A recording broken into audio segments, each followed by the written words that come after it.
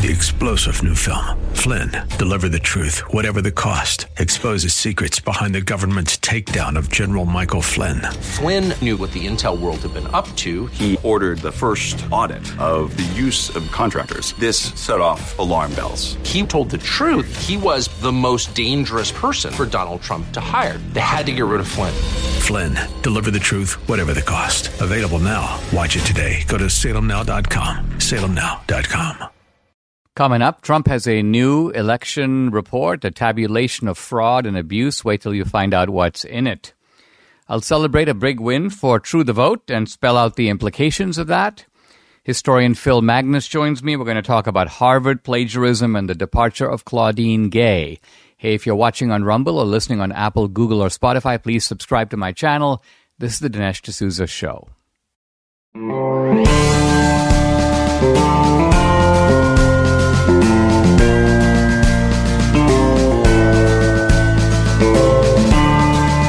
America needs this voice. The times are crazy. In a time of confusion, division, and lies, we need a brave voice of reason, understanding, and truth. This is the Dinesh D'Souza Podcast. Donald Trump and the Trump team have issued a remarkable report. It's about 32 pages long, and it is a summary of tabulated or documented election fraud in the swing states in the 2020 election. The report is important because of the density of the information it provides. Essentially, it takes each state and it has a set of bullet points. And the bullet points are quite overwhelming in the sense that they have startling pieces of information, and then each piece of information is footnoted. And then the cumulative effect of reading through these items is like, wow, if this is true, this election was a major scandal. So not only was it not the most secure election in history, by the way, no one really believes that. No one today even really says it anymore. Remember this mantra we used to hear deafeningly every single day? Rasmussen has a survey that not only shows that people believe that the election was rigged and stolen, but 1 in 5 mail-in voters admit they cheated in the 2020 election. What a stinging discovery or statistic from the Rasmussen people. And this Trump document, as I say, is full of listings of just failures and breakdowns of the election system. And Trump says it's outcome determinative. I think he believes that it conclusively proves that he won the 2020 election.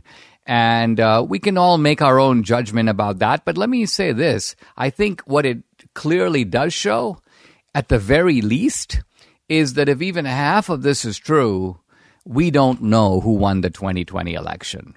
Now, I mentioned this kind of agnosticism, not because I don't believe Trump won. I actually do believe it. I said it in 2000 Mules that as far as we could see, Trump won the election. But the reason I use the sort of agnostic standard is that it is the legal standard. By and large, a court can and should, in fact must, invalidate an election if evidence comes out later that you really don't know who won it. You don't have to prove that the guy making the allegation would have won it. You just have to prove it genuinely cast the election into doubt. Now, I'm not sure how much of this document I can cover. I think today I'm just going to start looking at it, and I'm going to just use the representative case of Georgia because it's good for you to have a sense of what is in this document. Georgia was called by 11,779 votes. So a close election. Fulton County, Georgia, the most populous county, has no digital record of all the in-person votes cast in its original results. It says that ballot images of votes were on Election Day were destroyed. The vote in Georgia was counted 3 times, but they weren't counting the same ballots 3 times. In other words, they're counting different sets of ballots. There were thousands of fraudulent presidential-only ballots injected into the second machine count, with huge margins favoring Joe Biden. What this refers to is the fact that there were apparently ballots in which people only voted for the presidency. Now, that's theoretically possible. Someone can decide, I'm just going to vote in that. But it's not normal for people to only vote. I mean, you voted, I voted. You have a whole slate. And by and large, you go down the slate, you cast your votes. You might leave 1 or 2 items blank if you don't know what those are. But you're not going to just vote in one election and no other. But oddly enough, thousands of people did that. And all those votes kind of came into the second count. Then we go on. There were thousands of ballot image files from the original count contained identical modified timestamps, suggesting electronic manipulation. It says that there were bogus votes added into the election results, and these included 20,977 unsubstantiated votes of unknown origin. It goes on to talk about the fact that Fulton County, when asked how many voters voted in the 2020 election, their answer is, we don't know. We can't tell you. Then it talks about the fact that tabulators used in Fulton County during early voting had their seals broken, had the memory cards reprogrammed and inserted into different scanners to count absentee ballots in violation of election rules, and this makes it impossible to reconcile the number of ballots that were cast. It talks about the fact that there were 4,081 false votes for Joe Biden included in the hand count results. These were the result of accounting errors confirmed by the governor's office, working with the Secretary of State, Raffensperger, yet they've never been removed from the official hand count result. Then it talks about the fact thousands of pristine, unfolded absentee ballots were counted during the hand count in Fulton County, according to at least 6 witnesses. Now, let's think about this for a minute. You request an absentee ballot, which is then sent to you. The absentee ballot is filled out, folded, put into an envelope, and then mailed or dropped off, let's say, into a mail-in drop box. How is it possible to get an absentee ballot that is pristine and unfolded? There is really no easy way for that to happen, and there's no possible way for thousands of these ballots to show up. You could have a rare case where maybe someone filled out an absentee ballot, but again, you can't just walk up to the city clerk and hand in your absentee. Here's my absentee ballot. I don't need to fold it. Why? Because the signature is on the envelope. So, in other words, the envelope contains information. It's not just the ballot that goes in. The ballot needs to be in an envelope. And so, right away, we see something is very wrong here. And again, I'm only scratching the surface. I'm just flipping through pages here. An estimated 30,000 to 92,670 illicit votes were trafficked in Georgia as part of a massive ballot trafficking operation discovered by True the Vote. You know all about that, and I do too. The group identified 242 trackers in Georgia who engaged in 5,662 ballot drops into drop boxes, making an average of 23 runs per trafficker. And then it talks about over 40% of the illicit drops captured on camera were recorded between the non-voting hours of midnight and 5 a.m. This evidence is all in 2,000 Mules. Many, if not most of you, have seen it, and you know how inherently suspicious this is. People showing up in a typical scene on the video A guy pulls up in a car. It's like 1:45 a.m. in the morning. He jumps out, looks to the left and right, makes sure he's not being observed. He's wearing latex gloves so as not to leave fingerprints. He drops ballots 1, 2, 3, 4 into the box, then takes a photo, not of himself voting, but of the box, of the ballots going in the box, presumably in order to say, hey, I was there, I now need to get paid. So the evidence that is put forward by Trump includes the 2000 mules evidence, but goes way beyond this. Much of this stuff I'm reading about now, some of it I've never heard of. And I'm, well, if not an authority on the issue, someone who's reasonably well informed about it. And it goes on. In 2020, there were absentee ballots issued to Bangkok, Thailand, Georgia, Denver, Georgia, Detroit, Georgia, Los Angeles, Georgia, and other fraudulent addresses that do not exist. Ballots were fraudulently cast in 2020 from addresses listed as Bronx, Georgia, Hilton Head, Georgia, Louisville, Georgia, San Diego, Georgia, French Creek, Georgia, New York, Georgia, Sarasota, Georgia, all with zip codes out of state. Now, you know, this is laughable, but it's laughable in a tragic and really frightening sense because we find, and then it goes on, 43,000 Dropbox ballots violated chain of custody requirements in DeKalb County. And an estimated 355,000 ballot transfer forms for Dropbox ballots are missing statewide. And and this is all only Georgia. So you get an idea here because the Trump report covers all the swing states. It covers Michigan, it covers Wisconsin, it covers Arizona, it covers Pennsylvania. And the effect of it is kind of overwhelming and perhaps even numbing. I know that, you know, it's hard to know if all of this is true as stated. But as I say, if even half of it or most of it, even some of it is true, we had a very defective, indeed a deeply corrupt election in 2020. It might have been, quite honestly, the least secure election in U.S. history. It's a new year, and you might want to think about whether you need some new dream bed sheets. As you know, my friend Mike Lindell has a passion to help you get the best sleep of your life. He didn't just stop by creating the MyPillow pillow.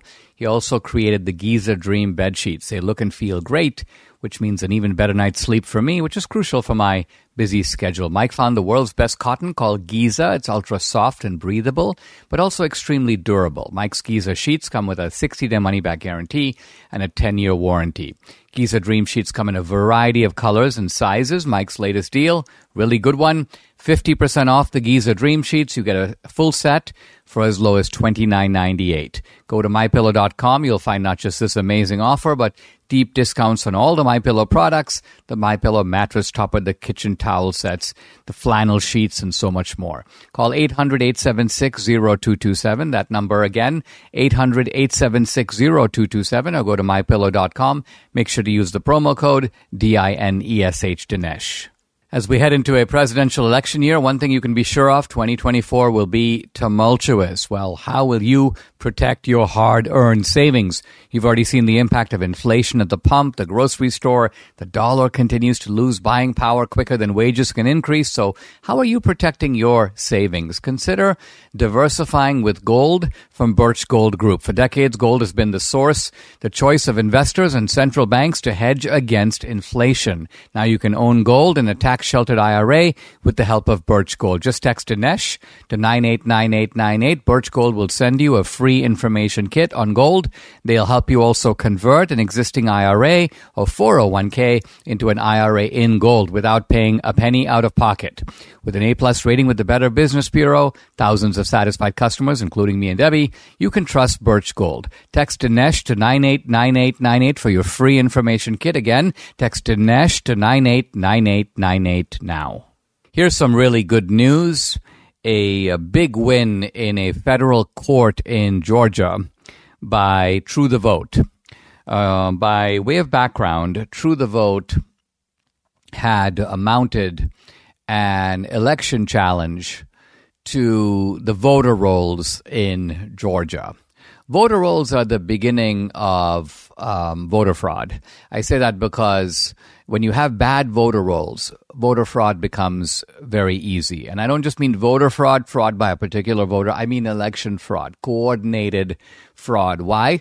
Because you can look at the voter rolls, which, by the way, are publicly available. You can scroll down, and there could be people on those rolls who have died, who are ineligible to vote, who have moved, are now living in a different state, and yet there they are in the voter rolls, which means that Georgia does not raise an eyebrow when a ballot comes in from one of those guys because they're on the rolls.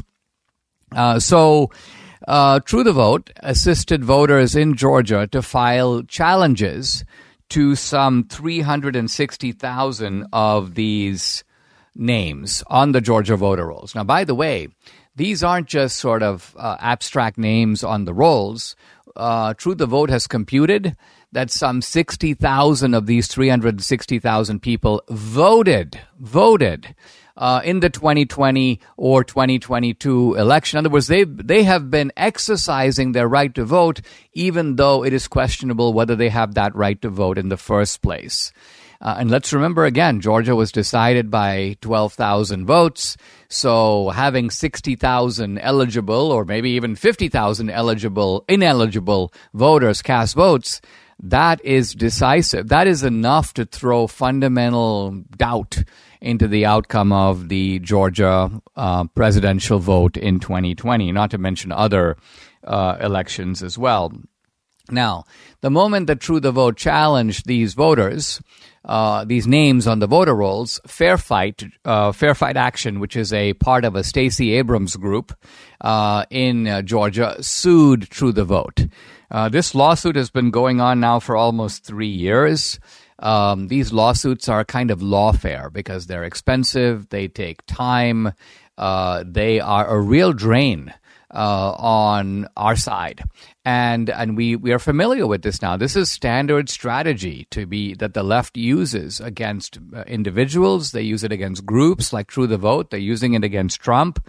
And fortunately, this one came out the right way. The federal judge, his name is Judge Steve Jones, he ruled that there is insufficient evidence that True the Vote tried to coerce voters by engaging in these election challenges. So it's very familiar thing here. You're challenging these names. Fair Fight says you're intimidating voters. You're trying to scare people out of voting. And there's a 105-page opinion or order. Judge Jones says, not only have plaintiffs failed to overcome the fact that their actions did not result in any direct voter contact or alone include or direct county boards of elections to pursue an eligibility inquiry, but there is no evidence that defendants' actions caused or attempted to cause any voter to be intimidated, coerced, or threatened in voting. In other words, the judge is saying, listen, there is a legal right to challenge names on these rolls. By doing that, you're not preventing people from voting. You're not scaring them. None of that. It's not that True the Vote went door to door and told people that you're on the rolls, but you're not allowed to vote. That would be a whole different matter. True the Vote mounted a legitimate legal challenge. This has now been battled out in court. By the way, this is the second legal victory by True the Vote. You might remember that they were sued by an election software company named Konnech. That case was dropped by Konnech, presumably because there was no there. And so, although this stuff is hard on Catherine Engelbrecht and Greg Phillips. Why? Because, as I mentioned, litigation is protracted. It is extremely expensive. True the Vote is a Texas-based organization, relies on donors.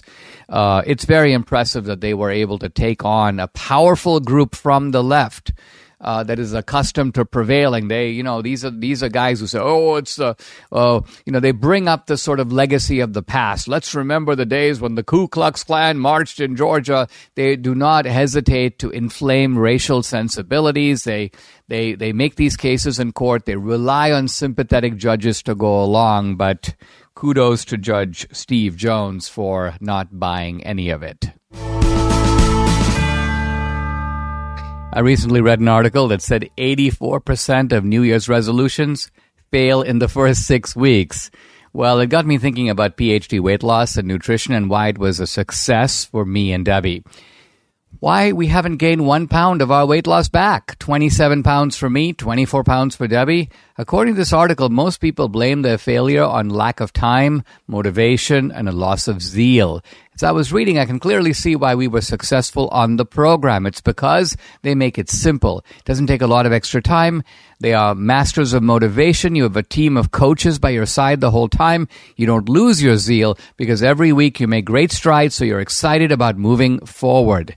Don't make getting healthy another New Year's resolution fail. This year, call PhD Weight Loss and Nutrition. Make 2024 your year. Call 864-644-1900 to get started or online at myphdweightloss.com. Don't do this alone. The number to call, write it down, 864-644-1900. We all know that aches and pains come with getting older, but it doesn't mean you have to just accept it. That's why I want to tell you about Leah from Ohio and her Relief Factor story. One Sunday, Leah was sitting on her couch in so much pain she was literally in tears. That's when she decided to try Relief Factor. In just 6 days, she found relief and she continued to get better and better. She says, I'm truly amazed at this product. We know from personal experience that it works. Debbie can now do planks and push-ups, which for many years she wasn't able to do. So if you're tired of living with aches and pains, see how Relief Factor, a daily drug-free supplement, could help you feel and live better every day. To get started, try this. It's the Relief Factor 3-week quick start kit. So easy. It's only $19.95 and comes with a feel better or your money back guarantee. Visit relieffactor.com or call 800-4RELIEF. The number again to call, 800-4RELIEF, or go to relieffactor.com. You'll feel the difference. Guys, I'm delighted to welcome to the podcast. Well, welcome back to the podcast. A scholar. His name is Phil Magness. He's an economic historian, currently serves as the David Thoreau Chair in Political Economy at the Independent Institute. He's written a bunch of scholarly works, including a detailed critique of the 1619 Project. His work has appeared in the Wall Street Journal, Politico, Chronicle of Higher Education, the New York Times. And here's the website for the Independent Institute. It's just independent.org. Phil, glad to have you joining me again. And we want to talk about a topic that you have been sort of watching very carefully and also examining, and that is the issue of academic plagiarism. Now, Absolutely. for guys who are not in academia, it may seem a little bit strange why this is considered a kind of a cardinal sin, if you will, a fundamental offense. Why is plagiarism, which is lifting another guy's ideas, their words, their thoughts, and not attributing it properly to them? No quote marks, no citations. Why is that such a big deal? Yeah. Well, the premise of scholarship itself is being transparent with your reader, especially telling the person who is examining your work how they can reconstruct the steps that got you to your argument, to your position that you're taking in the paper. And if you start lifting passages from other people's work, you're borrowing their work without attribution. It's basically stealing from them. And you're not only deceiving your reader, but you're deceiving the general public by claiming something that isn't yours as your own.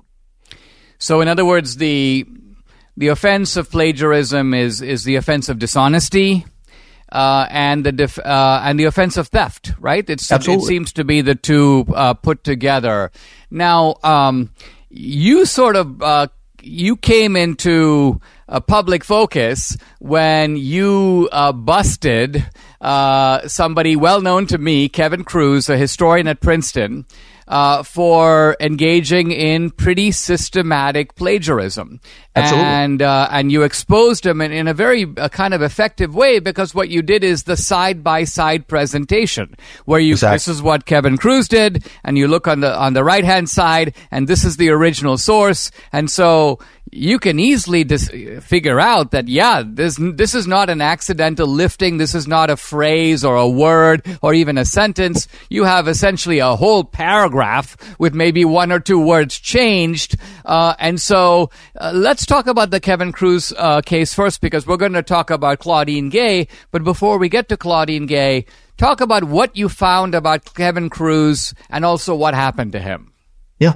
So the Kevin Kruse case started, I was reviewing one of his books for an academic journal, and something caught my eye about a phrase that just looked a little bit too familiar, and it stuck with me. So I started digging around, and then it just occurred, I had read this before, and pieced two and two together. And sure enough, normally in cases of plagiarism, it's not just a one-off instance. It's usually a pattern that goes across several works. So after discovering that initial phrase that just caught the corner of my eye, I started digging a little bit deeper in some of his other works and found more pervasive and more substantive issues of plagiarism. Now, like the example you said, I found an entire paragraph that turned out to be, it was the thesis paragraph of his doctoral dissertation.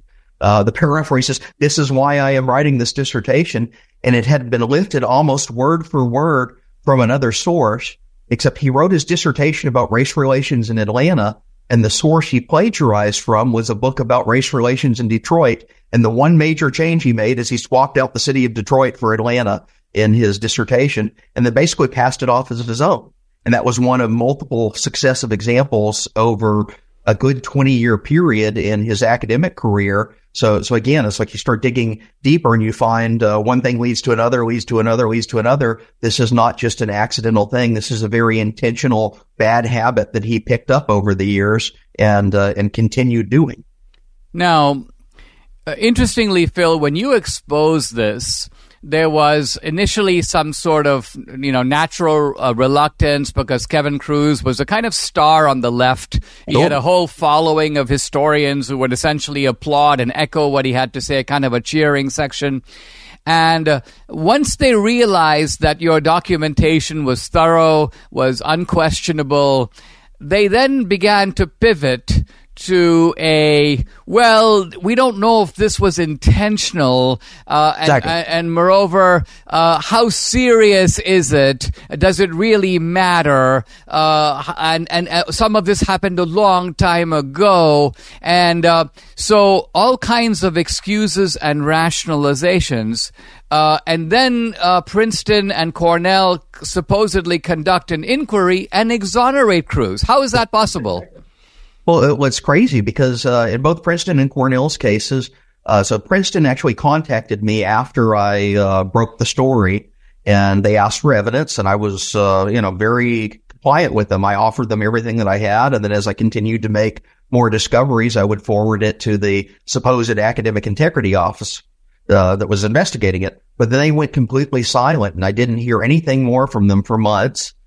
They never bothered to follow up and ask me questions, which I think is very strange for an investigation. Usually you at least talk to the different witnesses who found these things. And they went completely silent. And then suddenly a few months later, Kruse announces on Twitter that he's basically been cleared. And what Princeton did is they played word games. They redefined the term plagiarism. They said, well, this isn't plagiarism. It was like something to the effect of accidental cutting and pasting. And you're like scratching your head. Accidental cutting and pasting is by definition plagiarism, according to Princeton's own policies. And then they invented another line, and Cornell did the same thing after their investigation. They both say, well, our academic misconduct policy requires intent in order to pursue a penalty against someone. Both of their published plagiarism statements that they apply in the classroom to hundreds of students every year state that whether you intend to or not is immaterial to whether plagiarism occurred.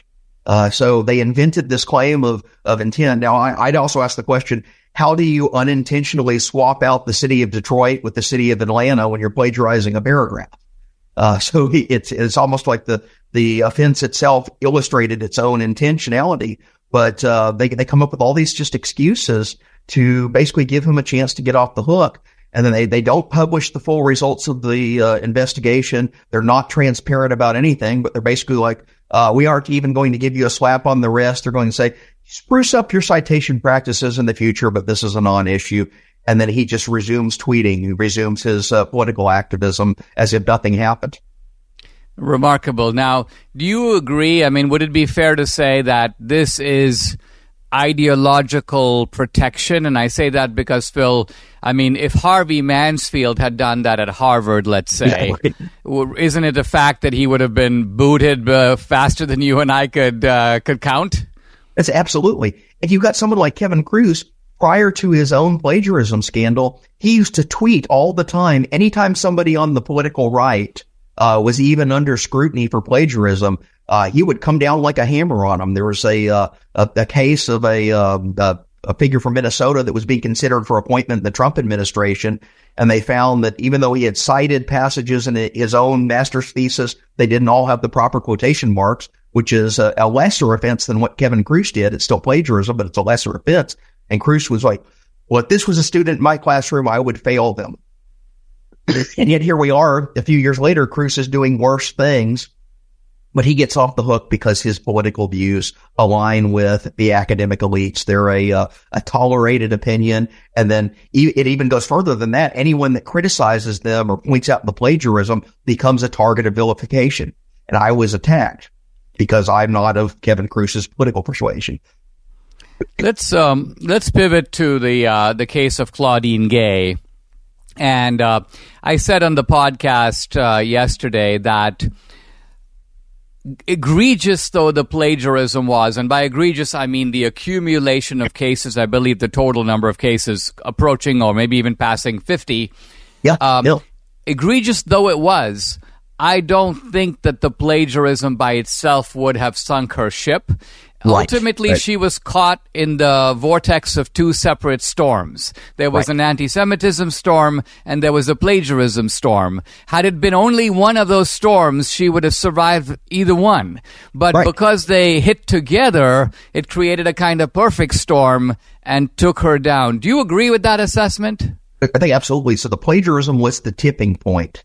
Claudine Gay embarrassed herself very publicly in her congressional testimony. I think even across the entire aisle, everyone agreed it was a disastrous testimony.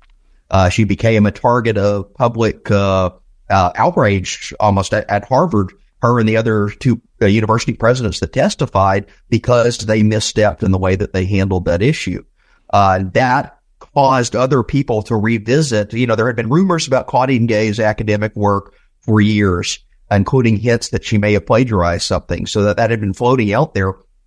And what the controversy over the testimony did is it caused people to go revisit those and start digging back into them.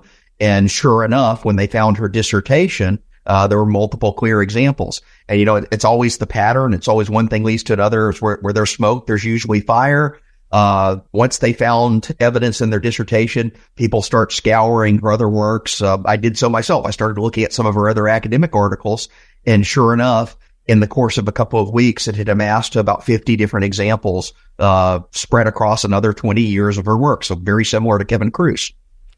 Do you think that because of the pervasiveness of affirmative action, that this is a kind of tip of the iceberg? And I say this because for two reasons. One is that when academia moves away from merit to non-merit considerations, then you're going to get, by definition, some substandard people who are going to be very tempted to use shortcuts because they don't have the academic rigor. They weren't even hired for their academic rigor.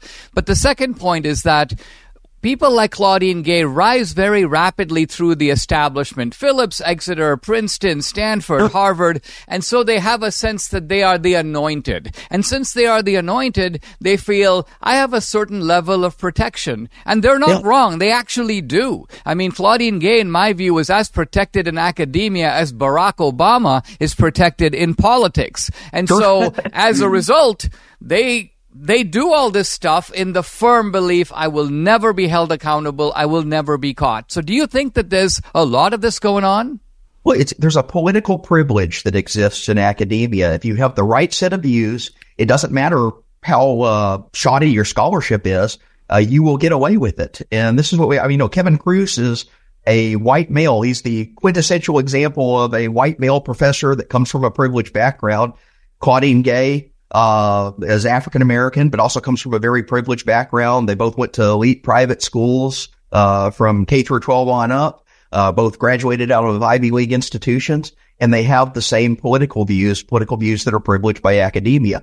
And what it means is even when academia does a gesture toward investigating, like Princeton did with Kruse, like Harvard claims it did with Claudine Gay, the conclusion is foregone. It's going to exonerate them. The Harvard example was, they claimed that the corporation commissioned 3 unnamed political scientists to investigate her work, and they rubber stamped it. And, the people have gone back and reconstructed the timeline of what Harvard claims it did, and it's achronological. It doesn't work. They had already started sending out lawyers' letters insisting there was no plagiarism and that anyone that claimed plagiarism could be potentially sued. That's what they did to the New York Post. And they did that before the timeline said that they began their own investigation. So it was a foregone conclusion conducted in a smoky room behind closed doors. And there's absolutely no transparency toward it. So this is why you need figures out in the public investigating it separately and bringing it to light with the side-by-side comparisons. Here's a final question. There are people who made the observation on X, on Twitter, the old Twitter, that basically Twitter was the ruin of Claudine Gay, and that had it not been for a free speech platform like Twitter, Gay would still be the president of Harvard. Do you agree or disagree? Well, I think there's some truth to that. The example is because media stories, they start to emerge around plagiarism, but they usually follow from a public revelation. Now, in the case of Claudine Gay, I know the New York Post was investigating the story early on, but Harvard was throwing up roadblocks. They were refusing to answer their questions, threatening them with lawyers. But once it spills out into the open on platforms like Twitter, where people can put the images side by side, and any reasonable person can compare them and say, there's something that's not right here. This is clearly a lifted passage. That forced the story out to the public. And then, in the matter of a couple of days, it jumped from these online platforms, this online discussion, to the front pages of, national newspapers, to being on evening broadcast of CNN. Yeah, I got to say, when I read about Claudine Gay resigning, I felt a little bit embarrassed because a momentary, just incredible thrill went through me, because it's sort of like finally one of theirs is held accountable. It's so long in coming, and it doesn't happen very often. So when it does happen, we're entitled to stand up and cheer. That's I feel for the students in the classroom at Harvard who have had plagiarism rules applied against them for much lesser offenses than Claudine Gay. And in fact, Claudine Gay is the leader of the institution that applied those rules. Every student at Harvard who has been brought before the Honor Council and given a severe penalty over the past several years needs to be looking at that and asking, what's going on here with our president is held to a different standard and gets off on an easier set of rules than is applied in the classrooms of the university. So there's some justice in that. Absolutely. Hey, Phil Magness, thank you very much for joining me. Guys, we've been talking to scholar Phil Magness at the Independent Institute. The website is independent.org.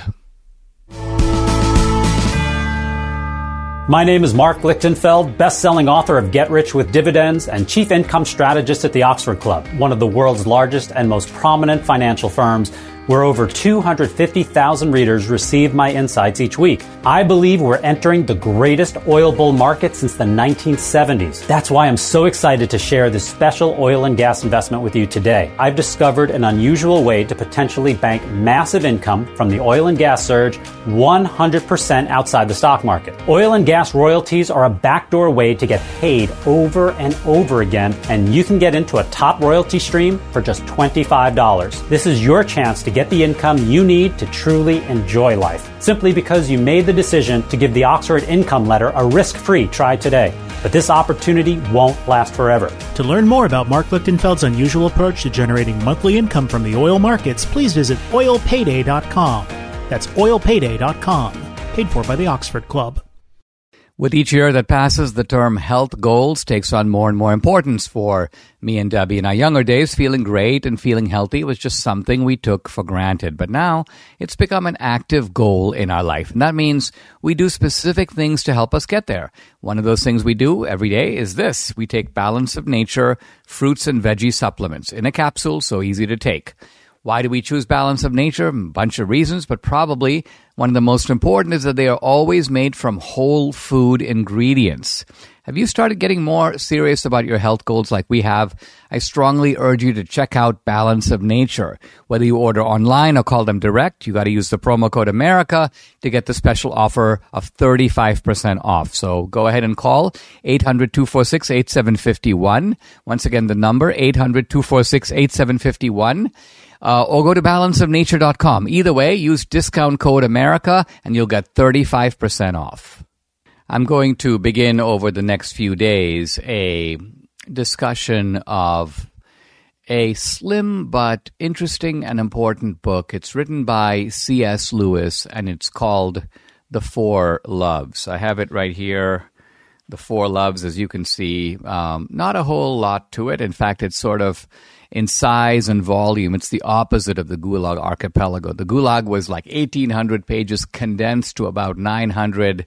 This book is, let's see, in fairly large print, 180 pages. And it's really, there's 6 or 7 chapters, but 4 central chapters, and each one of them is on the 4 loves.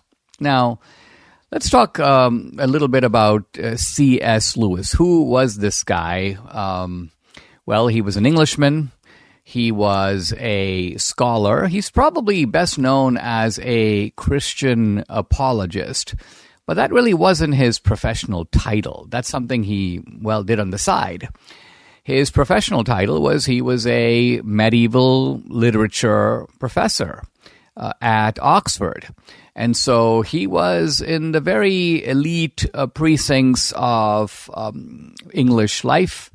He was a don, as they say, a scholar, and he produced important work on Milton, on medieval literature, and this is how he built his reputation. His early work is essays, literary essays, and then he turned his attention to Christianity.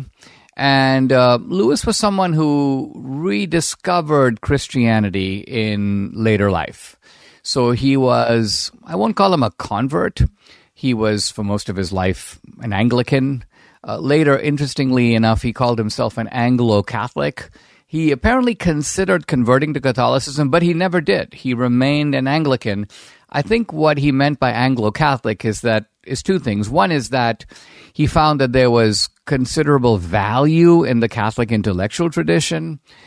And remember, the Protestant intellectual tradition, because of sola scriptura, because of Christianity, salvation by faith alone, has tended to emphasize the faith component of Christianity and downplay the intellectual component. Now, this is not because the Protestant reformers weren't smart or they didn't believe in the intellect.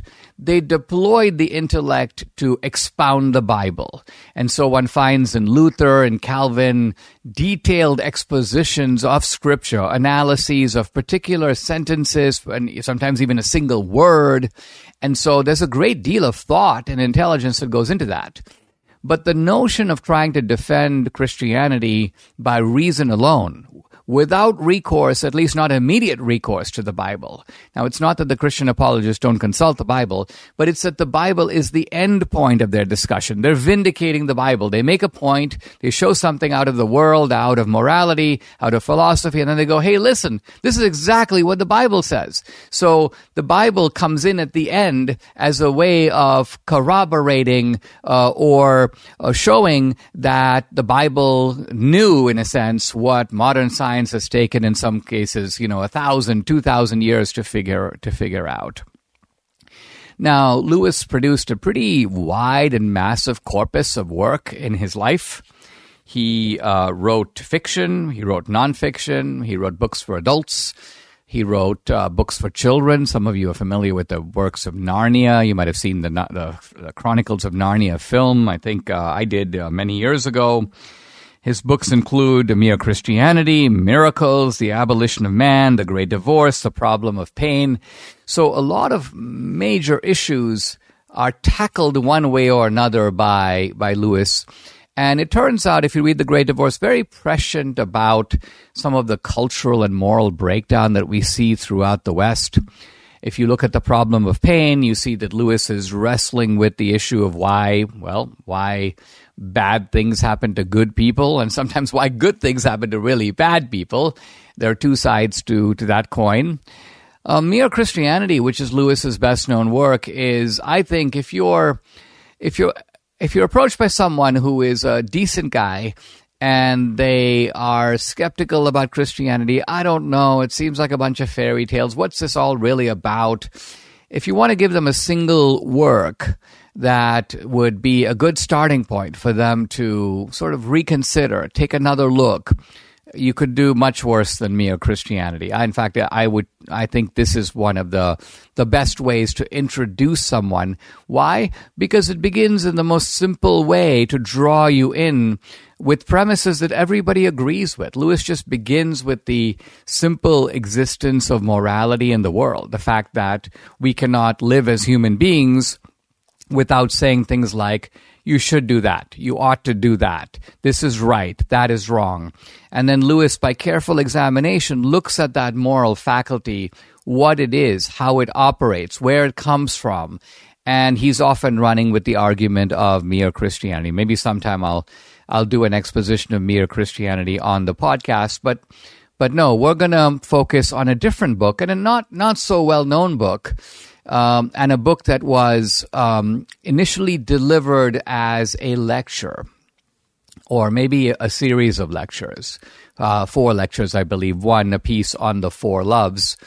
And by the way, if you get Audible or if you look for it, you can find the audio recording of C.S. Lewis's The 4 Loves. It's a pretty remarkable document, and I say document because as far as I know, there are no other recordings of C.S. Lewis in his own voice in existence. I find this a little odd because here was a guy who was a prominent lecturer. You would think that, but I guess in the old days, people didn't really bother to record someone's lectures. This has now become so standard in academia that it would be unthinkable for a professor today to have no recordings of their lectures because, you know, most of the students in class are recording it, or some of them aren't there and they record it and listen to it later. But for Lewis, apparently this was very uncommon. And even though Lewis went to public events, he gave public lectures, evidently those lectures were not recorded. And in some cases, transcripts were made, and you can read them. And sometimes C.S. Lewis would take his speeches or his recordings and convert them into a book. This, by the way, was also the case with Mere Christianity. C.S. Lewis delivered that book not as a book. He delivered it as a series of radio lectures on the BBC to the British audience, and it struck a chord. And then Lewis decided, all right, well, I'll pull these ideas together and write a book. And what we find is that the book is a little different than the recording. So even with the 4 Loves, I've listened to the recordings on Audible. They're more concise than the book. The book has a sort of introductory chapter, then it dives into chapters on the 4 Loves, and then it has a kind of assessment and summary. So the lectures are more lean, but they have really all the content. All the stuff that's in the book is really in the lectures. And so if you listen to the lectures, you'll get a lot out of them. And the book has, as I say, a little bit more, but not a lot more. And in fact, when I cover the book, I'm not really going to be going through the opening chapter very much, but diving right into the 4 Loves. Now, what is the point of this book? What is Lewis sort of trying to do with it? Well, he's trying to do something that is very important to do, and that is to take something that is right in front of us, right part of our ordinary life, and examine it carefully and think about it. We're not used to doing this. In fact, we live in the world, by and large, half asleep. And what I mean by that is just that everything in the world by habit becomes familiar to us. So we look out and we see sky's blue, And, when we're a kid, we may think of asking, hey, Dad, well, why is the sky blue? But when you're an adult, you never think of asking that. Why? Not because you know the answer. Most people don't know the answer. But because you've seen the sky blue so many times that it has now become accepted that the sky should be blue. You'd only be surprised if the sky were green. Then you'd be like, why is the sky green? It's supposed to be blue. But you don't know why the sky is blue in the first place. And this is not just true of the physical landscape of our life. It's also true about our moral landscape. And this is what C.S. Lewis is doing. He's taking the idea of love, and he's saying that love can be divided into 4 types of love. Now, right there, that's kind of interesting because we think of love as one thing, and that is love is basically our kind of feeling of affection or romantic interest or devotion to someone else. And why should love be in 4 different categories? But Lewis says, no, the reason we have to talk about love in 4 different ways is because there are 4 different types of love. Some of them are similar to each other, but there are also important differences between the 4. And in fact, this is not something original with Lewis. The ancient Greeks knew this. How do we know? Because they came up with 4 Greek terms for love. So when I pick this up tomorrow, I'll be going into doing a kind of overview. What are these 4 types of love that C.S. Lewis is going to be examining, and why is it important for us to learn about them? Subscribe to the Dinesh D'Souza podcast on Apple, Google, and Spotify, or watch on Rumble, YouTube, and SalemNow.com.